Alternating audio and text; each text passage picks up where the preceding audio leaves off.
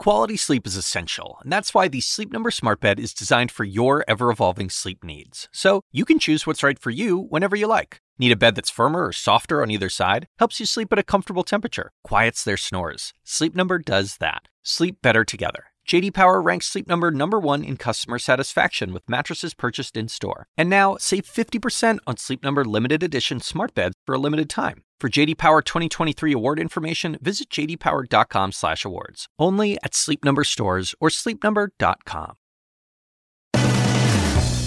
So apparently a few guardrails remain.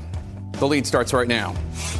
Breaking today, an embarrassing defeat for President Trump. His pick for Director of National Intelligence is pulled after Democrats accuse a potential nominee of being a yes man with a trumped-up resume, and Republicans privately signal to the White House they don't think he's up to the job.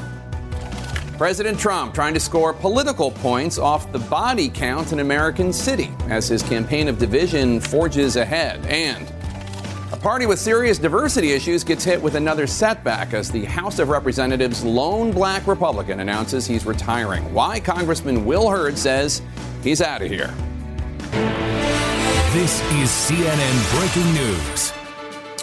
Welcome to The Lead. I'm Jake Tapper. We begin with breaking news in the politics lead today. A major embarrassment and defeat for President Trump, forced to give up his choice for the next director of national intelligence. On Sunday via Twitter, the president announced he would nominate Congressman John Ratcliffe for the job. On Tuesday, the leading Democratic moderate in the Senate, Joe Manchin of West Virginia, announced Ratcliffe would not get his vote. And privately, Senate sources tell me Republicans have been signaling to the White House all week that they have major concerns and Ratcliffe might not survive a vote out of the Senate Intelligence Committee. As CNN's Alex Marquardt now reports for us, the president is blaming the media for this failure and accepting none of the validity about the criticisms of Ratcliffe's background that Democrats and Republicans were openly questioning.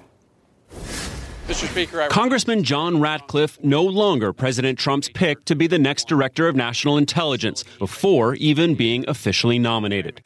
Sources who spoke with President Trump telling CNN he privately voiced concerns in recent days about Ratcliffe's ability to be confirmed, despite saying this in public just yesterday. Well, I think he's just outstanding, highly respected by everybody that knows him. But as he spoke, pressure was growing on Capitol Hill. He strikes me as is extremely unqualified in every way. Senate Democrats, as well as some Republicans, expressing their own concerns about Ratcliffe's experience and possible dishonesty about his past. There needs to be a thorough investigation of his implied claims. Ratcliffe has touted his time as a U.S. attorney in East Texas as his main national security credential, a period that lasted only 14 months. In his congressional bio, Ratcliffe claims that during that time, he put terrorists in prison. But a CNN search of terror-related cases doesn't show any that Ratcliffe himself prosecuted, and his office couldn't offer examples or evidence.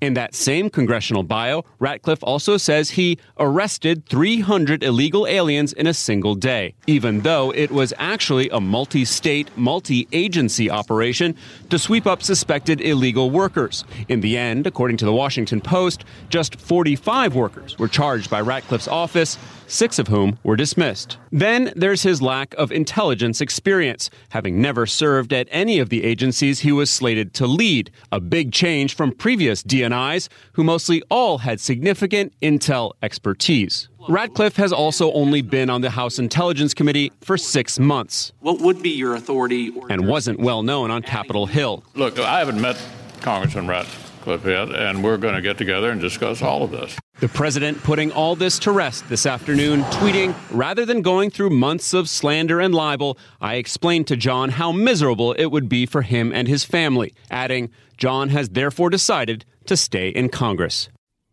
And just moments ago, President Trump said that he now has a list of 3 people that he could name as Director of National Intelligence and may announce his choice as soon as Monday. Jake, he also said that when Dan Coats steps down later this month, that Coates' deputy, Sue Gordon, could be considered as the acting director. But sources have been telling us that in the White House, they have begun searching for other possible names. So that could mean the president may need to fill the very top 2 intelligence positions in the country with new people. That's right. Sue Gordon, a career professional, not a Trump loyalist. Alex Marquardt, thanks so much. Let's chat about this. Pam, what are you hearing from your sources about the president's decision to pull Ratcliffe, it seems to me that there's no way he did this because the media was being unfair. I mean, the media only brought to light what should have been brought up during the vetting process. And so in talking to sources in the wake of this decision, I'm just hearing a lot of concern from folks about where was the vetting? We've known for weeks that coats would be replaced. The president had been talking about it. We reported it weeks ago.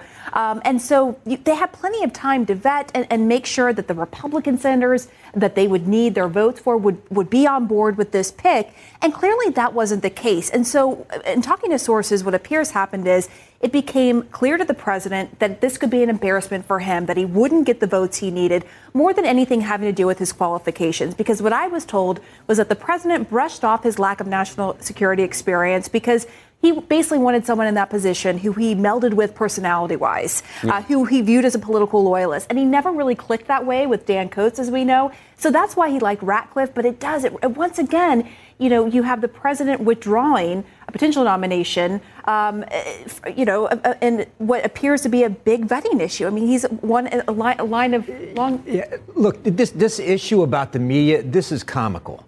You go back to the Kavanaugh nomination and the brutality of the media there, which makes this look like a cakewalk. What's the difference? In that case, the candidate for the Supreme Court in that case is vetted. Republicans say, regardless of the difficulties, we're going to stand by him. The White House stuck through and they got the votes. In this case, clearly what happened is the president doesn't vet. People realize not only is he not qualified, but there's going to be a problem with questions about whether he's so partisan he can't serve in an intelligence position. And the president says, I didn't vet him. We got a problem. Let me pull him. It's not the media. It's vetting. If it were the media, Kavanaugh would have been pulled. And Jackie, I mean, one of the key points about this, I think, is that Mr. Ratcliffe, I mean, is a political partisan and proud of it, very loyal to President Trump. Oh, yeah. A fan of theories, various theories, conspiracy theories and such about how the deep state was out to get President Trump. The job of DNI is supposed to remove some politics from the intelligence process. Well, and that's exactly what the president didn't really like about Dan Coats. Dan Coats shielded the intelligence community and people under his purview from politics and from when he was talking about Russia, he would just stay on the same page. No, this is what we found. And when he was asked about it in front of Congress, he would keep on saying the same thing, regardless what the president was saying, which is his job. And clearly he was the president said as much. We need someone who's going to go in there and clean up the intelligence agencies because they overstepped. He wanted a loyalist, which might not be, maybe if there's a loyalist who has the credentials to do this, it would be in the best interest of the country. But this person, not only was he not vetted, there were things on his website that just were patently false. And things he was claiming, any experience that he did have, it seemed to be embellished, I think is the nicer word for it. And Tolu, the statute very specifically says that the Director of National Intelligence shall have, quote, extensive national security expertise. Now, my understanding is that Susan Collins, the senator from Maine who is on the Intelligence Committee, wrote that statute and did not necessarily think that Mr. Ratcliffe had extensive national security expertise. Yeah, I highly doubt that the president has read that statute or even knew that that was part of the qualifications. This is a president that makes decisions based on what he sees on television. He saw Ratcliffe defending him on TV against the Mueller hearings, really going after Robert Mueller during those hearings. He saw those clips of that exchange played over and over on cable news, and he saw someone who's defending him, and he wants that type of person at the head of the DNI. And that's part of the reason this decision was made, not with regard to the statutes or not with regard to any vetting or not even with regard to his qualifications for this position. This is the president that makes these types of impulsive decisions and then, decides what to do based on the backlash. And he saw that the backlash here was not only from the media, but also from Republican senators who were likely going to vote this person down. And that's why the president backtracked very quickly. And it's happened before. I mean, this has been part of the chaotic administration. Patrick Shanahan was up for defense secretary until domestic violence reports involving his family surfaced. He yanked Stephen Moore's name for the Federal Reserve Board after CNN's K-File and others found old sexist remarks Moore had made. He pulled Herman Cain, also from the Fed board, after getting backlash from Congress and an indication that people were not going to vote for him. I mean, these are, he's shooting himself in the foot. Exactly. As I was saying, there is a long list of these. And it is true that when the president decides he wants someone, it's very hard to persuade him otherwise. And so that certainly could have been part of the dynamic. He decided he liked Ratcliffe, then he saw him in the Mueller hearing, and that kind of sealed the deal for him. But as I was talking to one source today, one senior official in the administration raised the question of, where are the guardrails? I mean, where are the people surrounding the president saying, here are the red flags. This is why you may not want to do this, Mr. President. Here are some of the issues that could arise, making sure that the Republican senators are on board. I was told by sources that Republican senators have been reaching out this week to express their concern. And as this person said, right now, looking forward, they need to run the traps to figure out what they need to fix in this process, and who had told the president that this would be a good idea and that he would be confirmable. And Phil, I want to get you in, but I also want to plug your book. You have a new book. It just came out this week, Black Site, the CIA in the Post-9/11 World. You used to be a top official at the CIA. Congratulations on that. Thank you. Thanks. Where are the guardrails? Are you concerned about this? I am, in a sense, because if you have a nominee who goes in there, and this is the difficult point, who goes in there and says, I support what the president has said about Russia, what do you do with the intelligence community that said exactly the opposite? The president's going to have to nominate somebody who goes up on a public hearing on Capitol Hill and essentially says something different than what the president has said in public. So I think the guardrails internally now at the FBI and the CIA are that they are career people in leadership positions that have made the president uncomfortable. The guardrail in this case has to be the president nominating somebody who says the president's wrong in a public hearing. I am waiting to see that. I don't know that there's any guardrails. The guardrails are in the agencies and on Capitol Hill, but not at the White House any longer, I don't think. Coming up, two very important reasons why President Trump should think twice about using murders in Baltimore to try to fire up his supporters. Then, the sixth Republican lawmaker to announce a retirement in less than 10 days, and it's putting the spotlight on a bigger issue than retirements for the Republican Party. Stay with us. With our national lead now, President Trump in a re-election rally in which he is, of course, running to again represent all Americans, last night seemed to make sport of Americans being killed in an area of the country that is run by his Democratic rivals. The homicide rate in Baltimore is significantly higher than El Salvador, Honduras, Guatemala. I believe it's higher than... Give me a place that you think is pretty bad. Give me a place. The guy says Afghanistan. I believe it's higher than Afghanistan. President Trump there using the homicide rate of an American city to try to score political points, actually asking for audience participation. Name a city that's more dangerous. Again, these are dead Americans that he's talking about. You might recall that during the Obama era, specifically during the riots after Freddie Gray was killed in 2015, then citizen Trump tweeted someone asking the question, quote, can we drop Donald Trump off in the middle of Baltimore so he can show Obama how it's done? To which Donald Trump wrote, I would fix it fast. But now that he's president, Mr. Trump seems to take no responsibility at all for the city that he, too, represents in Washington. And he doesn't seem to be doing anything to, quote, fix it fast. These homicide statistics are not fodder to be used for fun at rallies. They're tragedies. One of those 2018 statistics, this girl right now you're seeing on your screen, Taylor Hayes, age 7. She was sitting in the backseat of a car when she was shot and killed in southwest Baltimore. 4 months later, her 5-year-old sister, Amy, was shot walking to a corner store, according to CNN affiliate WJZ. Amy's baby doll, the one she got for her 5th birthday, you see it there in that photo, lying next to a bullet marker in the middle of the street in Baltimore. Amy, thankfully, survived. If these statistics indicate a failure of the leaders of Baltimore and the leaders of Maryland, and they do, they're also a sign to Baltimore residents that their president is failing them as well. A man who said he would fix it fast just weeks before he announced he was going to run for president, but someone who today seems more inclined to look at the homicide numbers as something to exploit on the campaign trail, almost gleefully. Turning to our politics lead, as the president continues to exacerbate divisions in the country on the re-election tour, the only black Republican in the House of Representatives, former CIA officer and Congressman Will Hurd of Texas, announced that he's not seeking re-election, joining a growing list of his Republican colleagues leaving their positions after this term. 5 others announcing their retirement in just the last 8 days, including one of only 13 Republican women in the House of Representatives. And as CNN's Phil Mattingly reports for us now, one senior House Republican is calling Hurd's decision a gut punch to the party.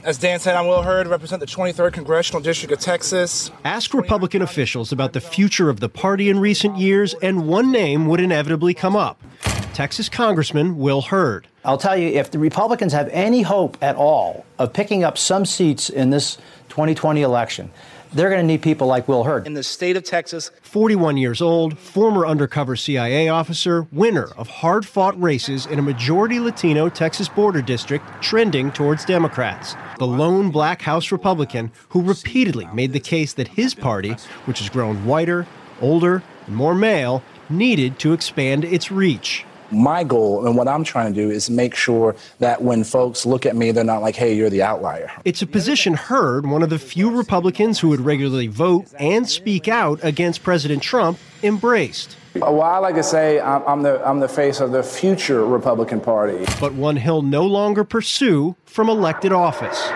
Hurd announced Thursday night he would not seek re-election, following 7 of his colleagues so far this year, including 2 of the conference's only 13 women members.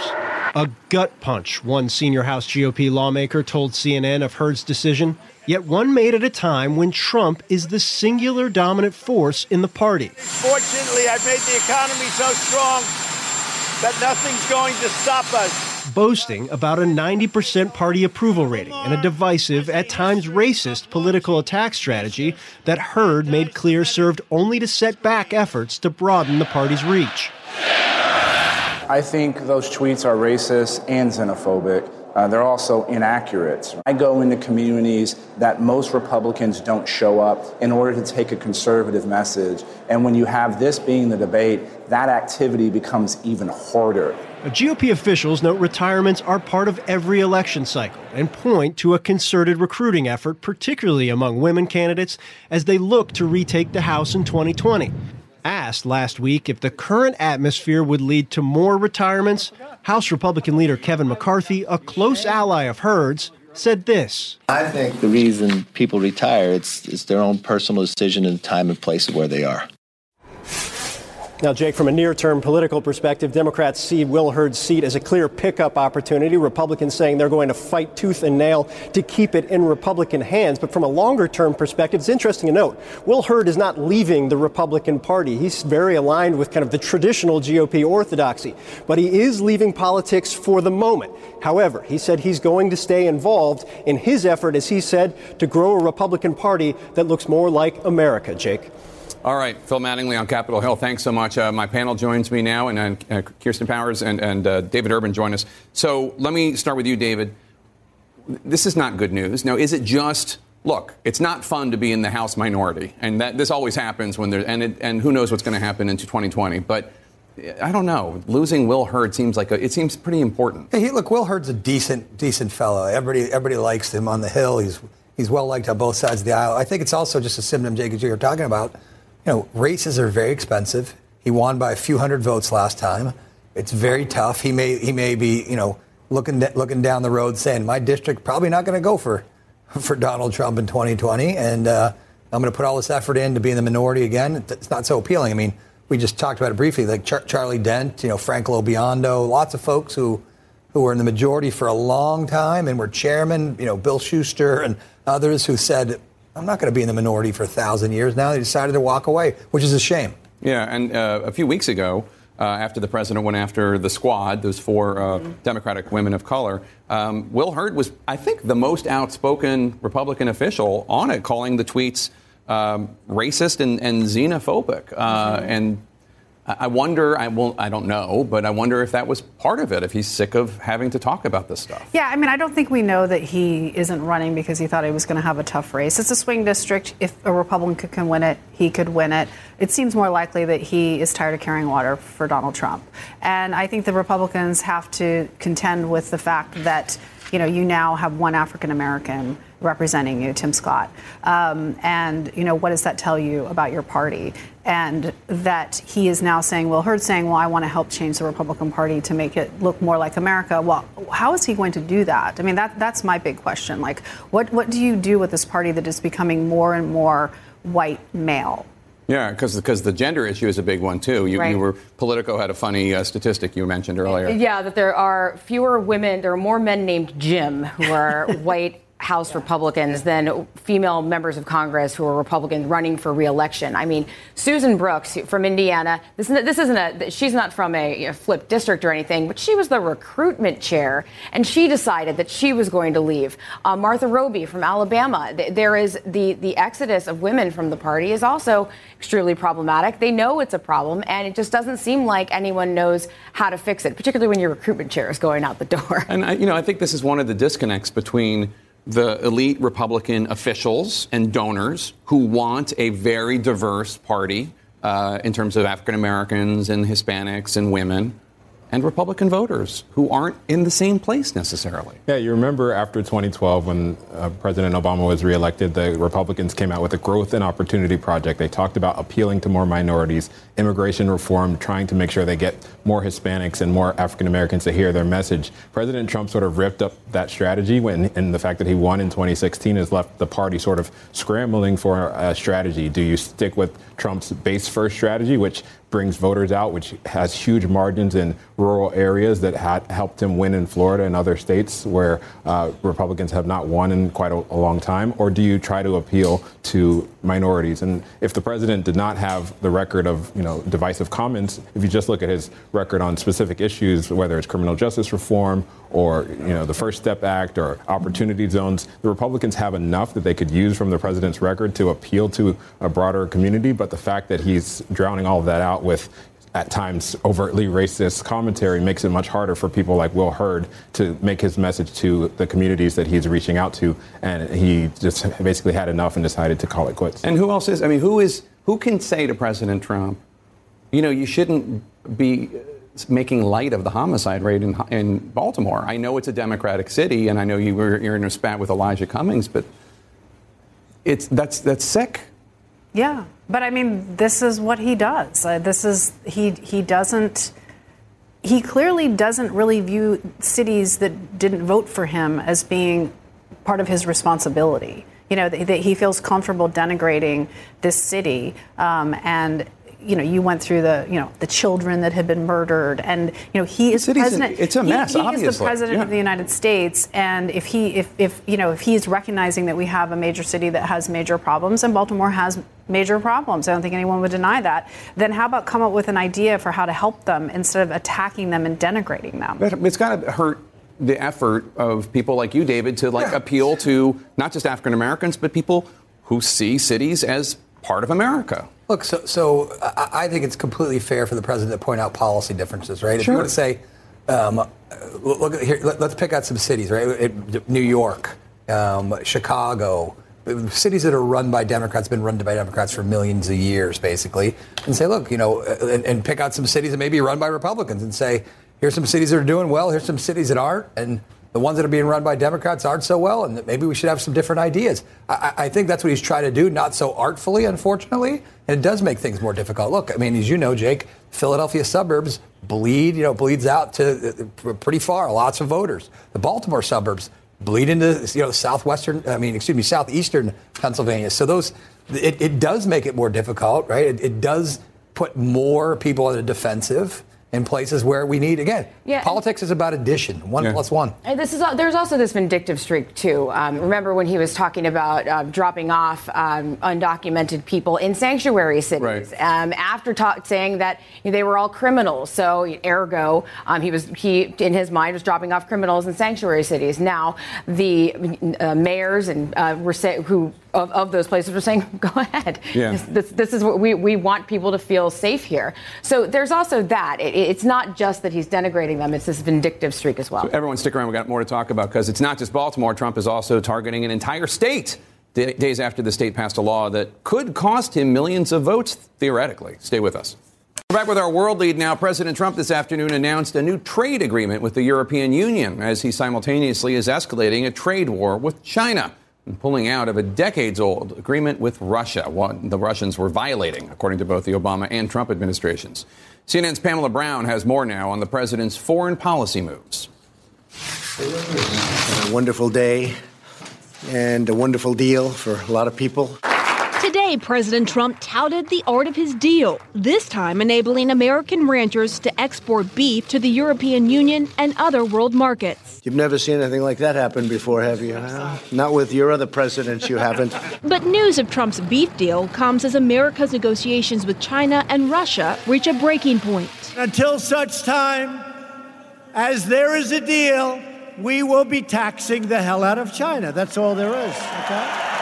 Trump surprising global markets Thursday by tweeting he's adding a 10% tariff on $300 billion worth of Chinese goods, which includes toys, shoes, laptops, and yes, iPhones. China's Ministry of Commerce saying today China is, quote, not afraid of a fight, adding countermeasures will be necessary. Russia is fighting mad, too, calling it a, quote, serious mistake for the U.S. to formally withdraw today from the INF Treaty, a landmark nuclear arms control pact made in 1987. Trust, but verify. The end of that trust was first announced in February. We can no longer be restricted by the treaty while Russia shamelessly violates it. It's just the latest international agreement the president has gone against. As promised, he abandoned the Paris Climate Accord. So we're getting out. And renegotiated NAFTA. NAFTA's been a catastrophe for our country. As for his nuclear deal with North Korea, we've had a great relationship. The Singapore was a tremendous success. Seems Trump's agreement with Kim Jong-un can withstand a lot.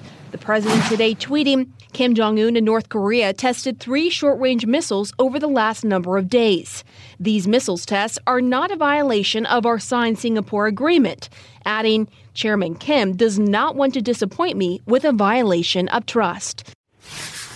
And I spoke to a senior administration official who said right now the view in the administration when it comes to North Korea is that it's trying to send a subtle message to the United States, trying to get the attention of the president. But as of now, the calculation is that as long as these are short-range missiles and they're not the longer range that could hit Guam or hit the United States, the posture will be the same from the president, kind of dismissing it as, hey, this isn't a violation of our agreement. First time I've ever heard short-range missiles described as a subtle message. But okay, Pamela Brown, thank you so much. Coming up next, changing their tune. Some presidential candidates now fully embracing President Obama after criticizing his policies at this week's CNN debate. Stay with us. In our 2020 lead now, candidates trying to walk back some of the attacks made on President Obama at the debate. I don't think you're going to find somebody that's been more effusive in his praise about Barack Obama than I have been. President Obama was a great president. Heck, if he was running for president for a third term, I wouldn't be running. This as CNN has learned that former Obama administration officials were outraged over the attacks that Democrats made on that debate stage. Tolu, the Obama campaign isn't one you necessarily want to make angry, but do you think this is going to be enough, or even should they be refraining from criticizing President Obama's policies? Well, I think this goes back to a lot of what we heard on Tuesday night, which was Bernie Sanders and Elizabeth Warren going against the moderates trying to rein in some of that leftward shift of the party. The party has shifted since Obama was in office, and there are a lot of liberal activists who think Obama did not do enough, who think that his record should be up for grabs, should be something that should be criticized. But you are now seeing some of these other candidates say, listen, we don't necessarily want to be the party that says that Obama was a moderate or Obama was too far to the right, because there are a lot of moderate voters, and Obama remains very popular within the Democratic Party and also popular among independents. And you need to be able to put together the Obama coalition once again, which Hillary Clinton was not able to do. And if you start offending people who like Obama by saying he did not go far enough, then you're going to struggle to win the general election. But on immigration, the idea that there was anyone was surprised that these candidates were going to go against Obama's immigration policy.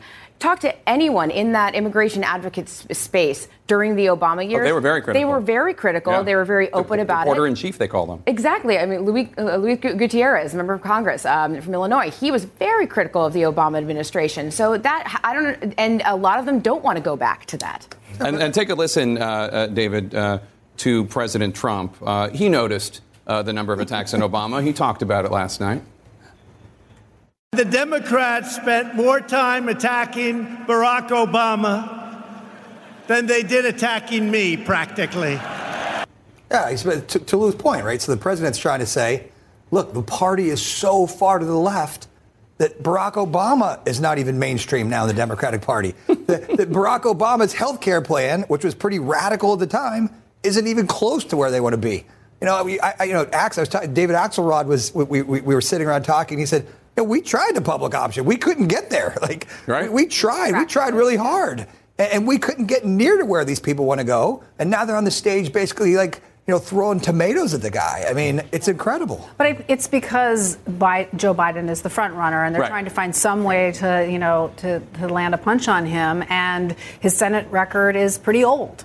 So they are going back after that, but I think that they're trying to find something to attack him for. I don't think it's out of bounds. I just think it's not productive. But the party has moved to the left. I mean, the party has moved to the left, but I think it's always important to remember those are the loudest voices. There are still a lot of moderate Democratic voters, in particular. African American voters are actually pretty moderate, right? So they're more moderate than Democratic white voters. And definitely. so I think that so they are speaking to the loudest voices in the room. And look, there are fair criticisms to make about Barack Obama's record, but I think Joe Biden could probably do a better job defending it. I think to say, look, we could have done a better job, but let's you guys are living in like magic land where Barack Obama was the king and he was just decreeing things. Like there was a Republican Congress. There were other things going on.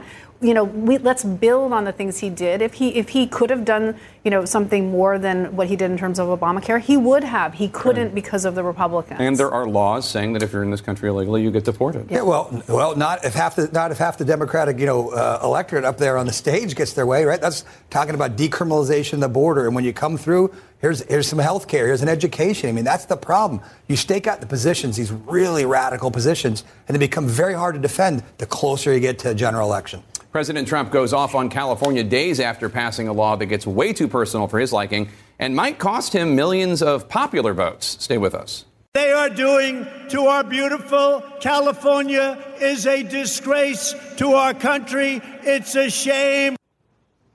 President Trump slamming California last night, just days after the state passed a law that could force the president to do what he's long been avoiding, releasing his tax returns. As CNN's Kyung La reports for us now, if he doesn't, it could cause him to lose millions of votes in 2020.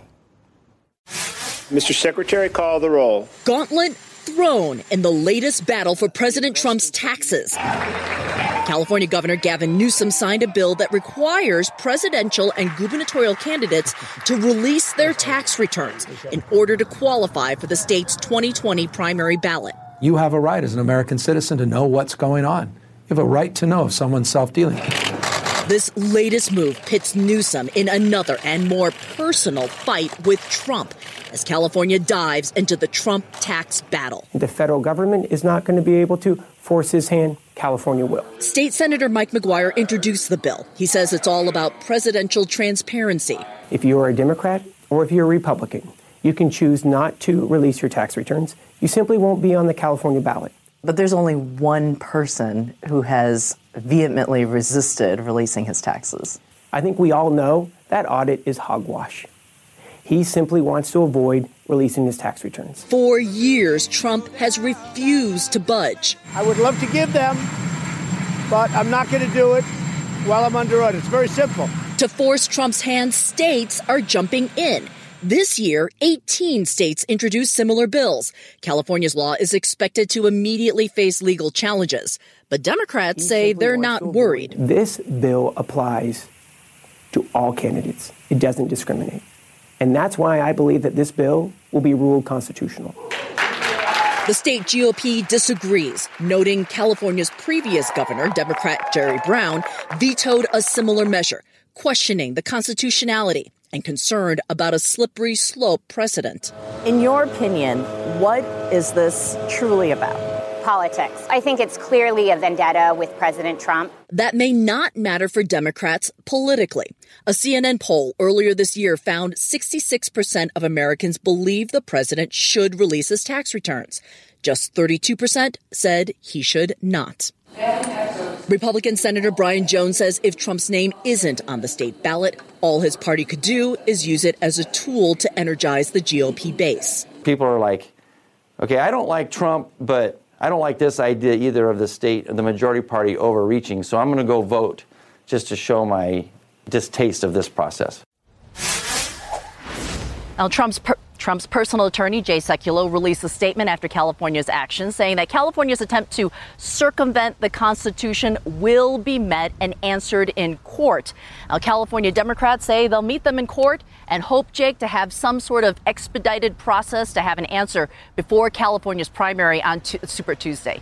Jake? Kyung-La, thank you so much. Also in our national lead, we are waiting for a toxicology report to determine the official cause of death for Saoirse Kennedy Hill, the granddaughter of Robert F. Kennedy. She was just 22 years old and was found unresponsive at the family compound in Hyannisport, Massachusetts. CNN's Gene Casares is in Hyannis right now. And Gene, Saoirse wrote about suffering bouts of depression in high school. Do we know if that is related at all to her tragic death?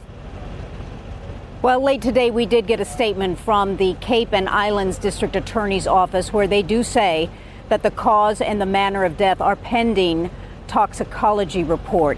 So they are hopeful, it is believed, but they are also saying that the jurisdiction of this case is now with the chief medical examiner. An autopsy has been performed, that no trauma was found on her body except that trauma that is consistent with life-saving measures. Her family is devastated from this. They are saying their hearts are shattered. Quote, she lit up our lives with her love, her peals of laughter, and her generous spirit. And her grandmother, Ethel Kennedy, said that the world and the country is a little less brighter today because of her death, Jake. Gene Casares, thank you so much. And our thoughts and prayers are going to the members of the family, especially Stephanie and Paul. Remember, if you or a loved one needs help or needs to talk to someone, please call the National Suicide Prevention Lifeline, 1-800-273-8255. There is love for you. There is help for you. In just minutes, Puerto Rico's governor is expected to step down, but state lawmakers just made a move that could change things. We're going to go live to Puerto Rico next. Stay with us. Breaking news now. We're just minutes away from Puerto Rico's embattled Governor Ricardo Rosselló stepping down after weeks of protests. The problem is right now nobody seems to have any idea who will replace him or when. CNN's Leila Santiago is live for us in San Juan, Puerto Rico. Leila, what's going to happen in just a few moments when Rosselló is expected to officially be out of office?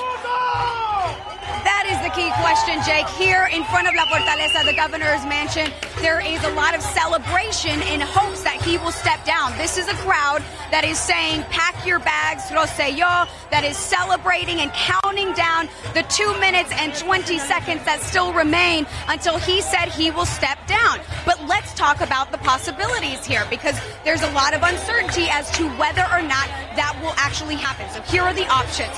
One, they could go to a gentleman named Pedro Pierluisi. He was the person who the governor appointed and was sworn in, but he has not been confirmed by the Senate, and the Senate says they won't consider until at least next week. Then there's the next in line. That would be the Secretary of Justice, Wanda Vazquez. She says she doesn't want the position, but she will fulfill her duties if that's the case.